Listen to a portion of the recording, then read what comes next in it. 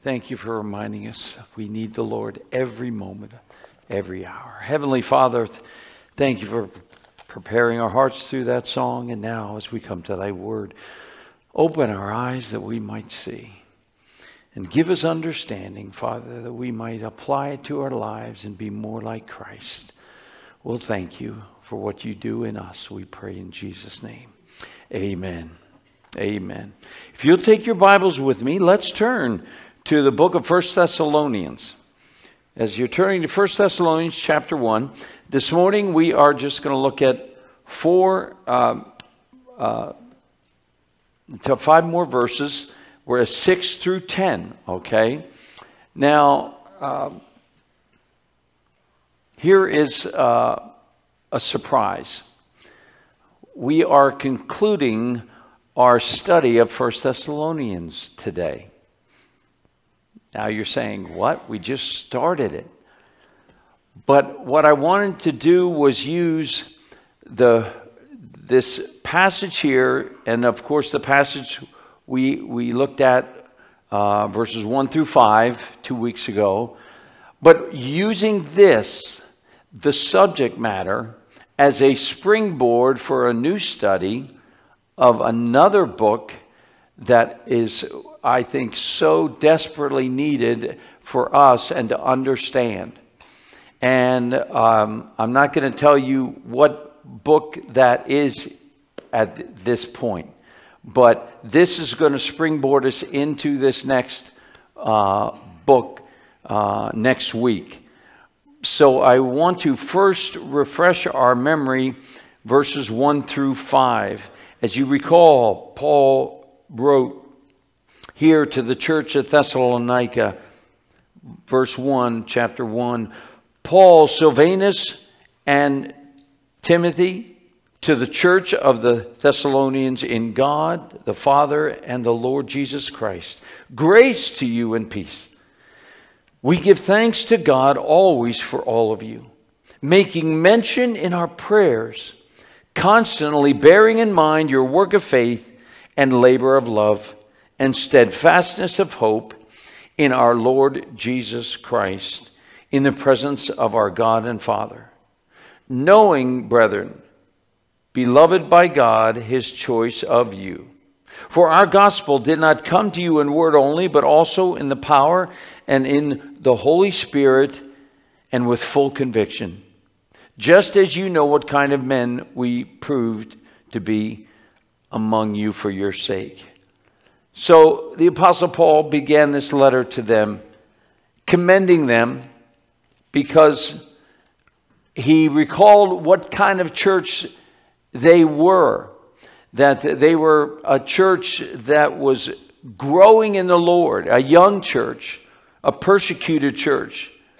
But again, he's constantly reminded of them because of their work of faith, labor of love, and steadfastness of hope. And that leads us then to the next portion of Scripture here, verses 6 through 10. 6 through 10. Look at verse 6 then. He now goes on and writes, you also became imitators of us and of the Lord, having received the word in much tribulation, with the joy of the Holy Spirit, so that you became an example to all believers in Macedonia and Achaia. Here the Apostle Paul now basically says to them, boy, you're doing great at imitating me.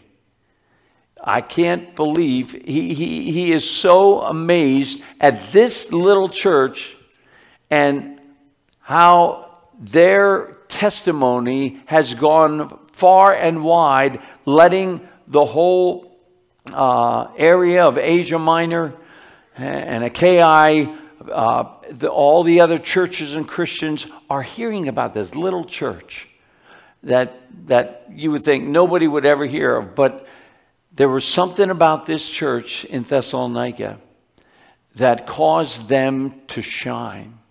They were shining in such a way that they were being talked about everywhere. And what were people talking about? They were talking about the kind of people in that church. They were talking about the love that these people had, their behavior, their actions that were so Christ-like.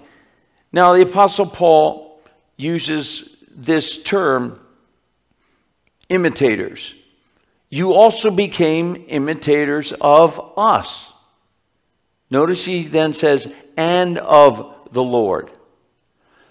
So, to be imitators of the Apostle Paul and the other apostles, that would mean they are actually imitating Christ, which the Apostle Paul has done. Paul wrote in 1 Corinthians chapter 11, he wrote, be imitators of me as I am of Christ. Be imitators of me. Now, can you imagine if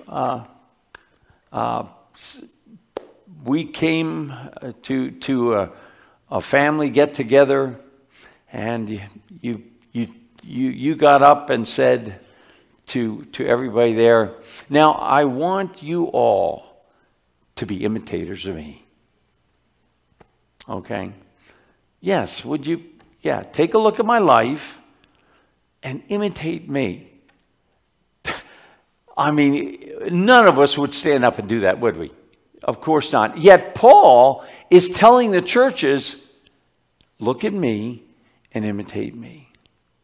What kind of life must he have been living in order to say such a thing? It's because he was allowing the life of Christ that was in him to live out through him and absolutely be manifested in his body. Paul says on different occasions about being an imitator of Christ. Now, this word imitation here, or imitators, you've heard the idiom that imitation is the sincerest form of flattery. So we've heard that. Now, this Greek word here for imitators is the Greek word mimesis or mimesis. Okay? Have you ever heard our English word mimic? This is where we get our English word mimic from, mimesis. And this Greek word actually has two meanings to it. One is you can imitate someone in a positive way, or to give them tribute, or you can mimic someone in a mocking fashion. Now, I think we have a lot of that today.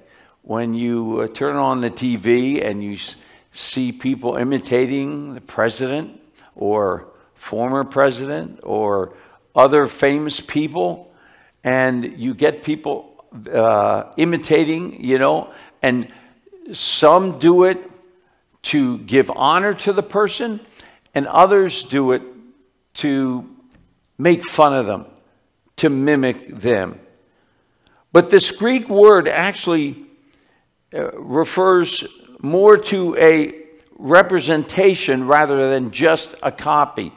That you're really trying, a person is really trying to be as much like that individual as they possibly can.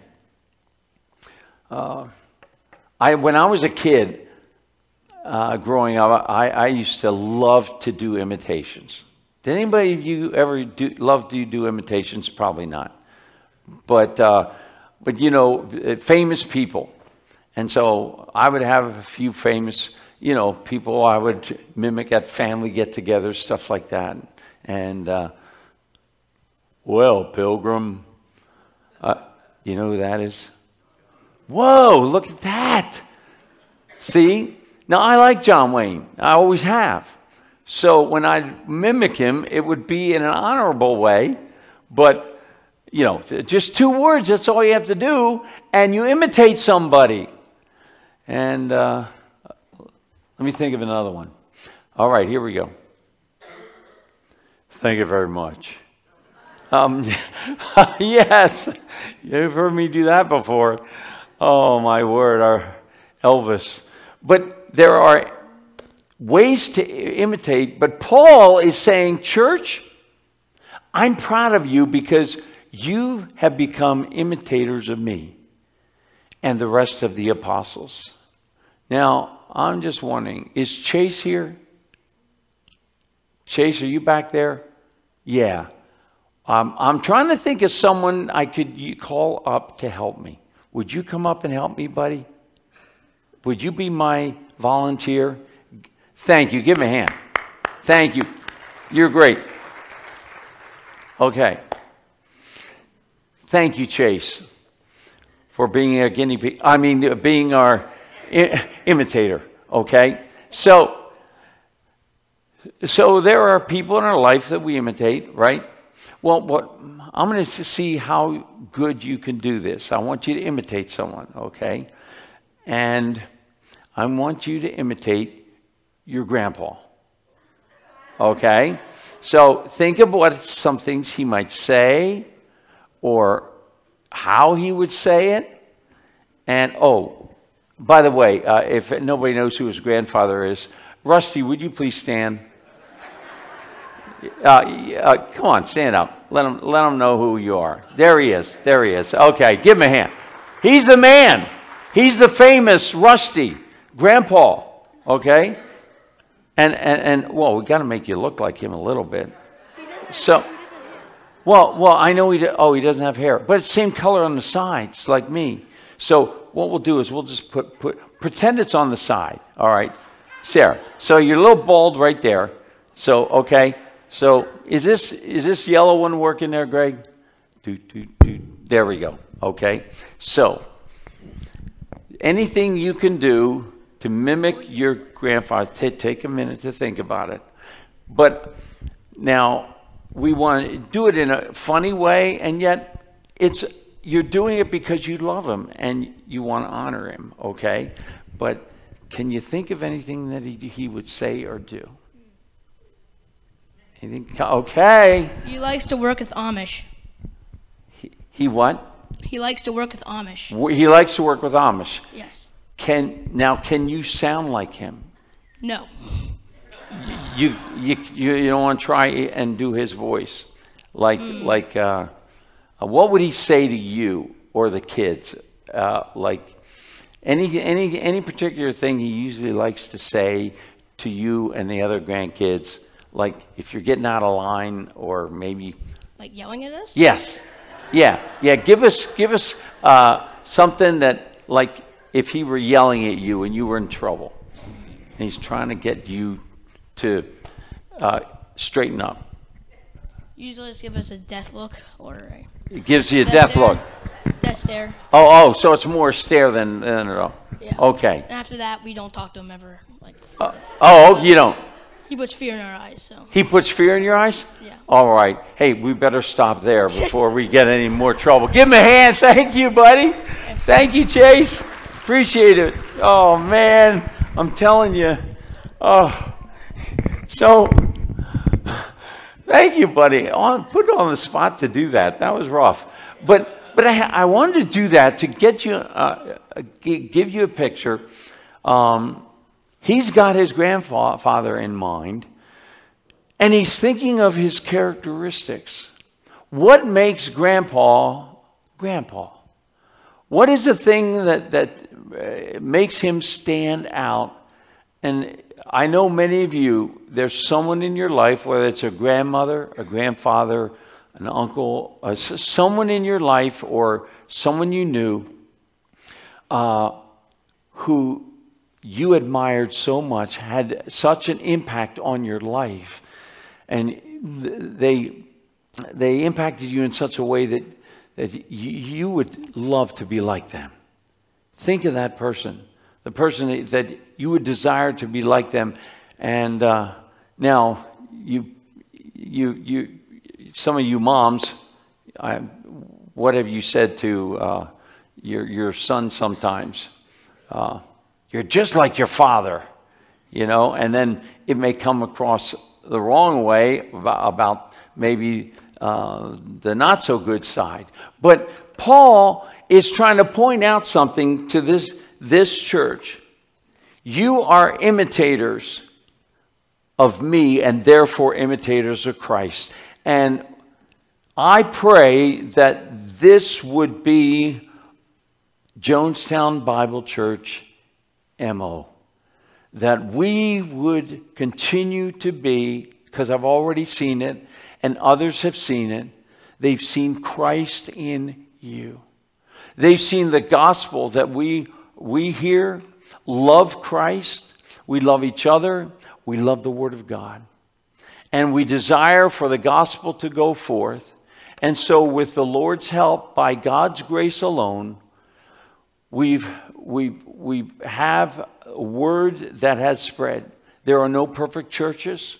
There are problems in every church, including here. But the wonderful thing is that God takes imperfect people and uses them for His glory.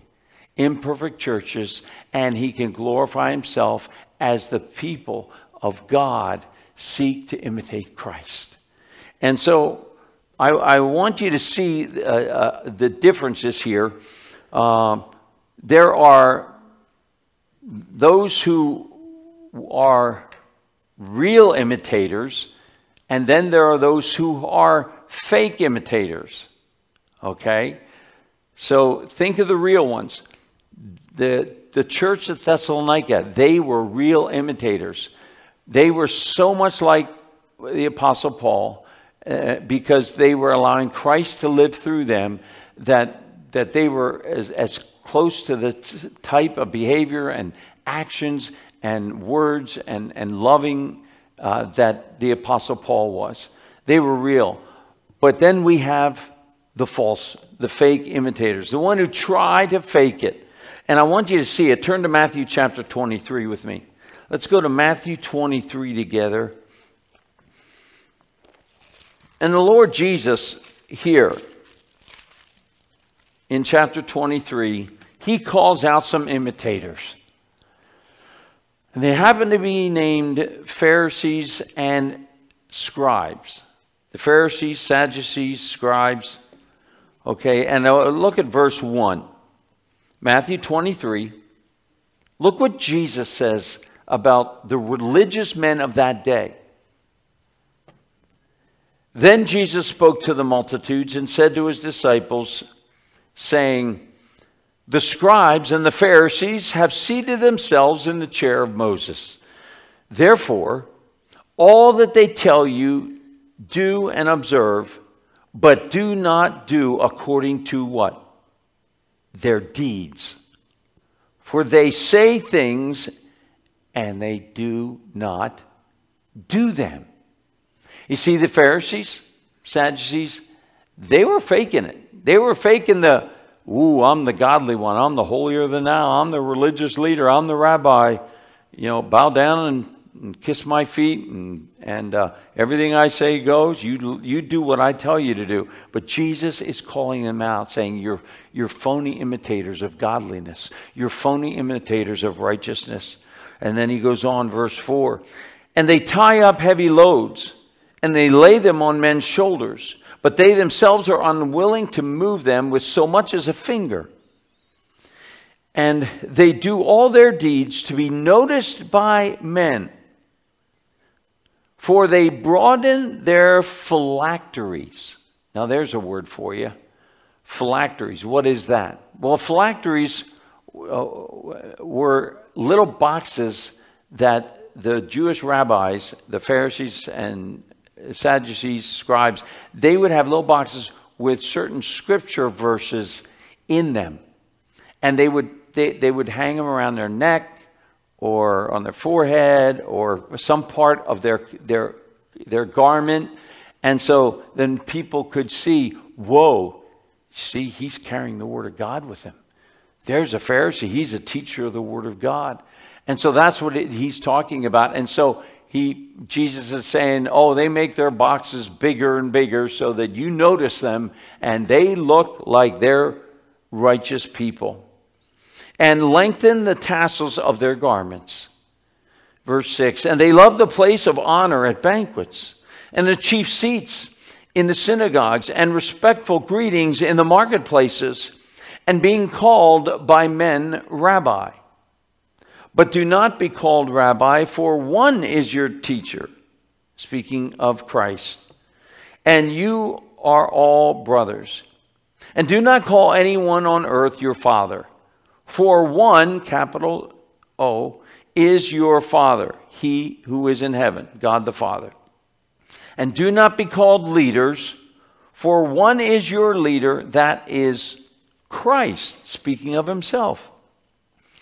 But the greatest among you shall be your servant, and whoever exalts himself shall be humbled. Whoever humbles himself shall be exalted. Humility. Here, Jesus is calling out the fake imitators.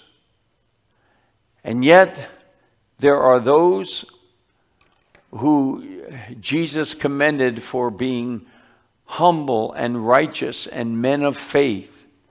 We don't have time to look at it, but you can see the difference.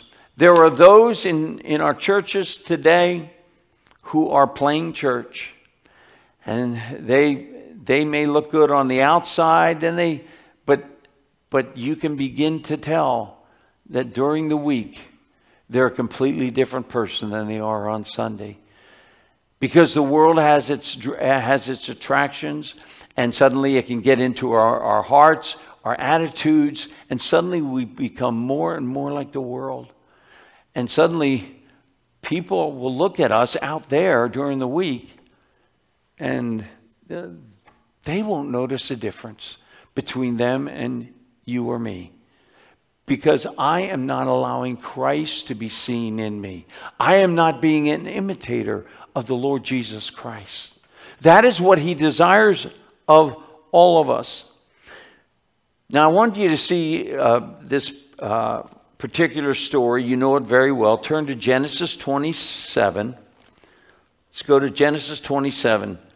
Here is that familiar story of Jacob and Esau. Verse 1 of Genesis 27.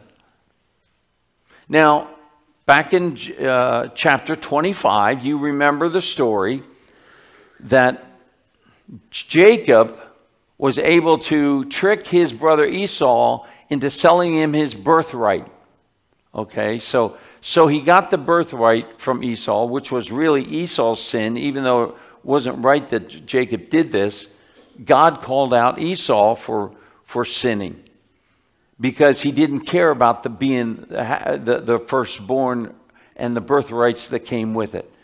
So and so therefore it ends up that Jacob's going to be receiving the firstborn's blessing, which Esau should have had. But look at this, verse 1. Now it came about when Isaac was old, and his eyes were too dim to see. And he called his older son Esau, and said to him, "My son." And he said to him, "Here I am."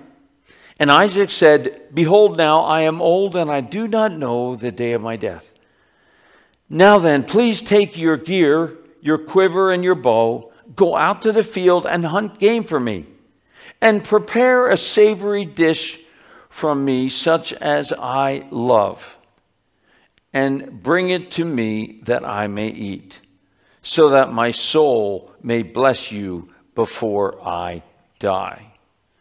I know some of you who are hunters, you go out there and when you come back with your game, you know how to cook it. And you cook it really well, and people and family and friends, they can't wait for you to add that seasoning, whatever you do to make it taste so good. Esau was good at that, and Dad loved it.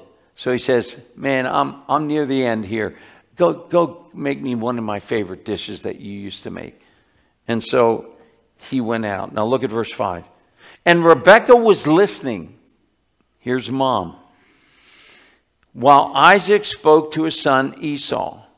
So when Esau went to the field to hunt for the game to bring home, Rebekah said to her son Jacob, "Behold, I heard your father speak to your brother Esau, saying, 'Bring me some game and prepare a savory dish for me that I may eat, and bless you in the presence of the Lord before my death.'"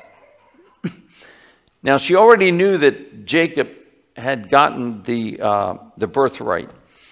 Verse 8. "Now therefore, my son, listen to me as I command you. Go now to the flock, bring me 2 choice kids from there, that I may prepare them as a savory dish for your father, such as he loves. Then you shall bring it to your father, that he may eat, so that he may bless you before his death, instead of his brother Esau."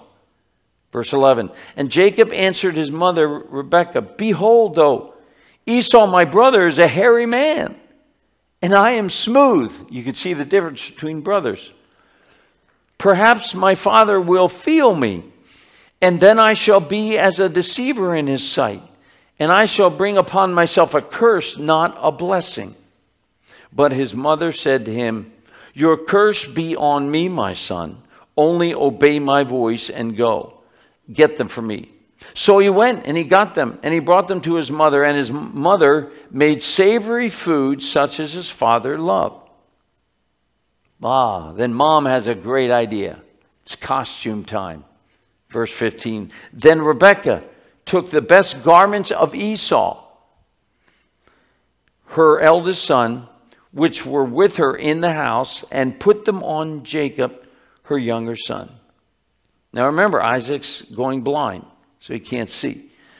"And she put the skins of the kids on his hands and on the smooth part of his neck, and also gave him the savory food and bread, which she made made for her son to give to Isaac. And then he came to his father, and he said, 'My father.' And he said, 'Here I am. Who are you, my son?' And Jacob said, 'I am Esau, your firstborn.'" Any of you brothers ever try and imitate your brother, and then you did a bad job of it? You just couldn't imitate his voice or something like that. And so he's trying to imitate, but he can't do the voice. And so he says, "I'm your firstborn. I have done as you told. Get up, please. Eat here my game, that you may bless me." Isaac said to his son, "How is it that you have come back so quickly, my son?" He went, did some hunting, brought it back, and skinned it, and then was able to cook it. He can't believe how quickly he got back. And he said, look what Jacob says, "Because the Lord, your God, caused it to happen to me." In other words, he's saying, "Father, it's a miracle that I could put this. God gave me the game, and here it is." Then Isaac said to Jacob, "Please come close, that I may feel you, my son, whether you are really my son Esau or not." Because the voice was giving him away. So Jacob came close to Isaac, his father, and he felt him and said, "The voice is the voice of Jacob, but the hands are the hands of Esau." And he did not recognize him, because of his hands were hairy like his brother Esau's hands. So what? He blessed him. So he blessed him. Here it is. We suddenly see that Jacob imitated his brother. And though it was deceitful, Jacob wanted God's blessing on him, the blessings of the firstborn. And God allowed it to happen. Yes, even though Jacob was deceitful, yet God had a plan to use Jacob's imitation of his brother to do something incredible, where Jacob would suddenly receive the rights of the firstborn, and through Jacob then would be the line of the Messiah. You and I, sometimes we may try and, if there's sin in our life, if there's sin in my life, and I don't confess it, I don't deal with it, I can go out and I can try and imitate a Christian that is walking close to the Lord. We've all done that. And then when we start doing that, it looks good to others on the outside, and they think, wow, they're living a good life. Boy, I want to be like them. But then they find out maybe that there is sin that I have been doing that I have not confessed, and I need to make it right. God is looking for imitators of his Son, the Lord Jesus Christ, each one of you and me. And he says, look at the heart. I want you to look at the heart and see if there be any wicked way in you, and then have your heart cleansed, and then allow Jesus to be your power and be the character in you as he lives his life through you. Turn back to 1 Thessalonians chapter 1 then. Verse 6 and 7 again. Notice then Paul says, you also became imitators of us and of the Lord, having received the word in much tribulation with the joy of the Holy Spirit, so that you became, verse 7, an example to all the believers in Macedonia and in Achaia. Now there in verse 6, notice he says you became imitators, having received the word, which means the gospel, in what's next? Much tribulation with the joy of the Holy Spirit. What is Paul saying there? Paul's saying, church, you accepted the gospel when I brought it to you. And you received it while there was great persecution going on. And now you continue to be persecuted. But what do you have? You carry on, you imitate me with the joy of the Holy Spirit. Joy. Joy in the midst of sorrow. Joy in the midst of trial. And I think one of the greatest proofs of truly imitating Christ in my life and yours is when affliction comes. And you and I are put in the furnace of affliction. And trials and suffering come unexpectedly. And then we are put to the test. And God wants to test me. Now is the time. He's saying, I want you to be more like my Son. Through the suffering you must endure. And it's that suffering that this church was doing, that in the midst of all the suffering, they had the joy of the Lord, and they would look around and they would not have bitterness. They wouldn't show resentment to God or to anyone else. They wouldn't say, God, why have you allowed this to happen to me? And get angry at God for it. But no, they accepted it with joy, knowing that God had a purpose and plan. And therefore, Paul heard that their testimony was being spread all over the land because of that. Look at verse 8 through 10. For the word of the Lord has sounded forth from you, not only in Macedonia and Achaia, but also in every place your faith toward God has gone forth, so that we have no need to say anything. For they themselves report, talking about other churches, other believers all around, for they themselves report about us what kind of a reception we had with you. Again, he's talking about how the Thessalonican people were converted and saved, and they came with joy, received the gospel, and actually repented of their sin and showed repentance that they were truly saved by turning from idols. And how you turn to God from idols to serve a living and true God. And verse 10, and to wait for his Son from heaven, whom he raised from the dead, that is Jesus, who delivers us from the wrath to come. Do you see what Paul is saying here? Paul's saying, I heard about you. I heard about you, dear Christians in Thessalonica. I'm here. When I go here, I hear about you. When I go over to Corinth, I hear about you. When I go to Philippi, I hear about you. Because your testimony has sounded forth. Because people can see that you're real. People can see that you were truly converted, truly saved, and you are seeking to live for Christ. And the evidence was made known by the way they behaved in their life. What did they do? They once were idol worshipers in that city. But suddenly they turned away from their idols. They turned to Christ. And as they came to Christ, they were told of the truth. That Jesus died, rose from the dead, and he's coming again to deliver them from the wrath to come. And so those believers in that little tiny church kept their eyes focused on Christ. And notice he says, waiting.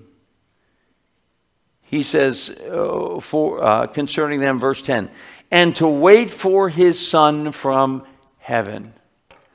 They were eagerly awaiting, Lord Jesus, come. And their life was showing that they were waiting for Christ and they did not want to dishonor the Lord.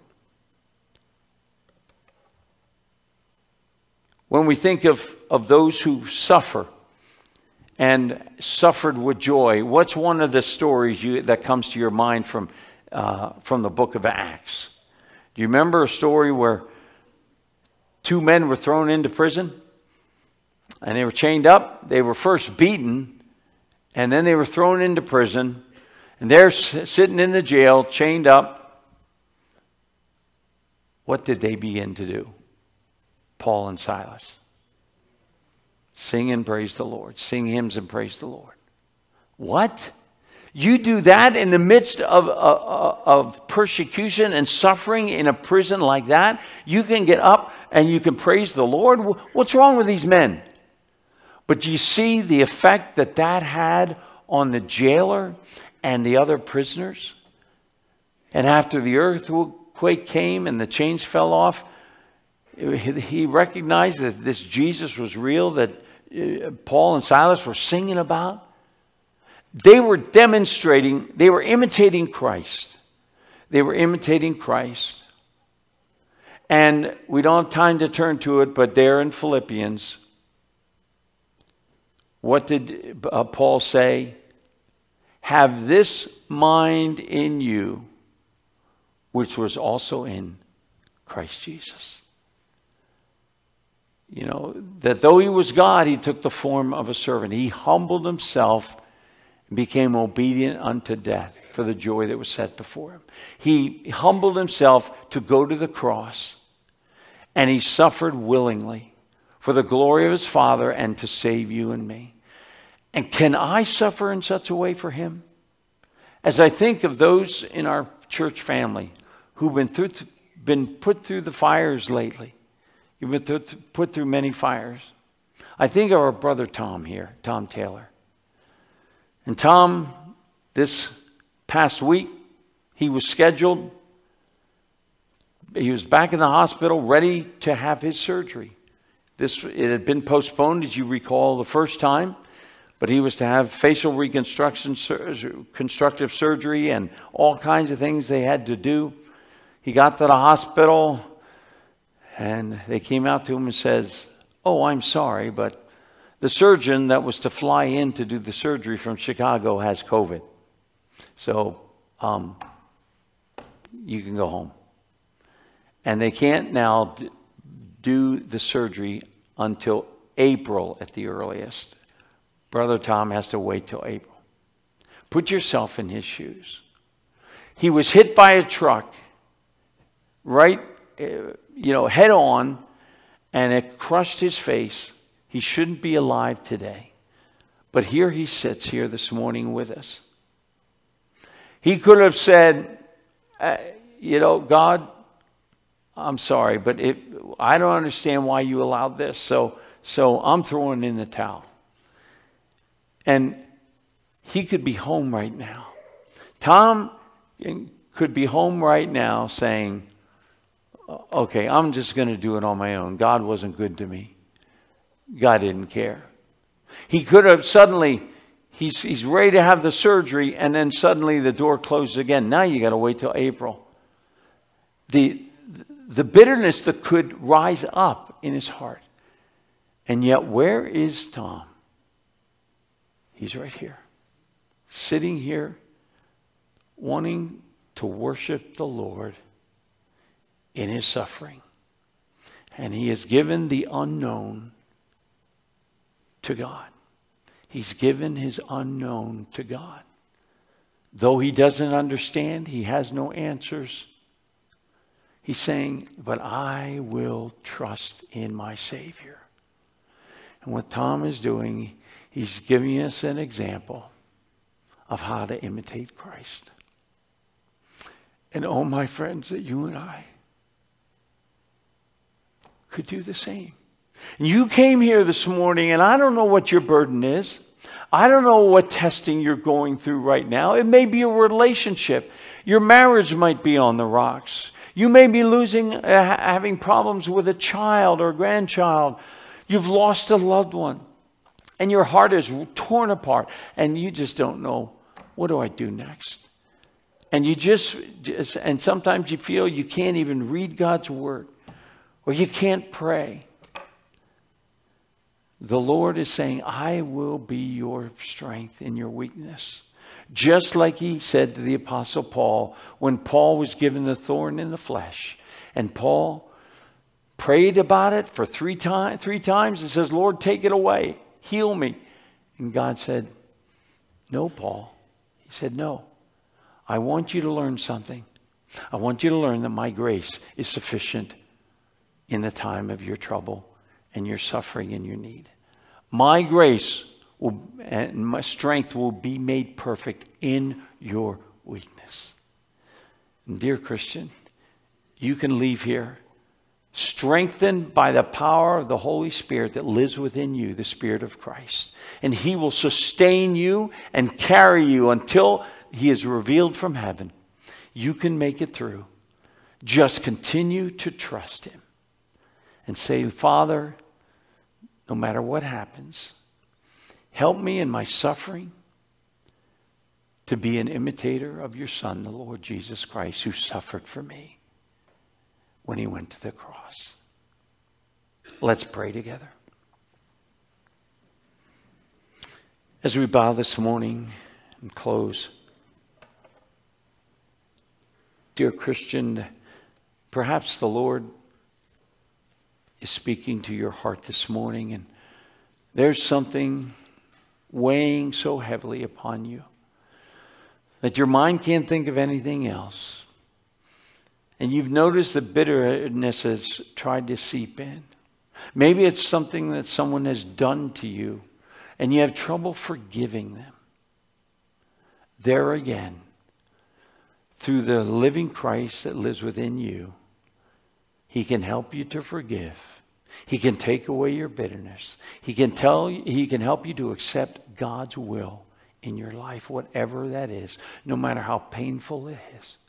Would you just now surrender your will to the Lord afresh and say, Lord, nevertheless, not my will, but thy will be done.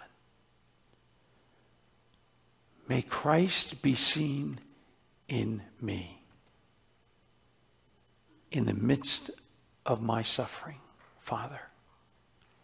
And help me to be more like your Son in every way.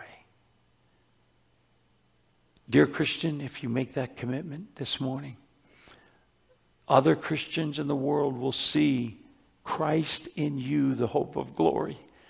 They'll see the difference. They'll wonder, how are you making it through? And you have the opportunity to give your testimony and say, it's all because of Christ, not my own strength, but it's Christ in me. If you're here without the Lord Jesus as your Savior, you've never trusted him by faith, I invite you to accept him right now. Put your faith and trust in Christ to save you from your sin and that you might become a child of God and be cleansed from all your unrighteousness. He died on that cross to take your place and took the punishment for your sins, that if you but now trust him and ask him to save you, he will.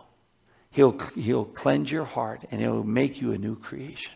If you want that to take place, would you pray a simple prayer like this with me right now, right where you sit? Just say, "Dear Lord Jesus, I know I'm a sinner and I'm sorry for my sin. I believe you died on that cross for me and you took the punishment for my sin. Come into my heart, wash my sins away. I receive you today as my very own Savior. Thank you for dying for me and rising from the dead, Lord Jesus." And with head still bowed, if you gave your heart to Christ, you are now a child of the King. Old things pass away, all things have become new. Welcome to the family of God. Heavenly Father, thank you for decisions that have been made this morning. And Father, I pray that we might leave here, Father, seeking to imitate your Son, the Lord Jesus Christ. And it will truly be him that will be seen in us, because you've chosen to dwell within every believer, that we might manifest your Son. Father, encourage the saints. And Father, may we bring glory and honor to you until Jesus returns. We ask all this in Jesus' precious name. Amen. Amen.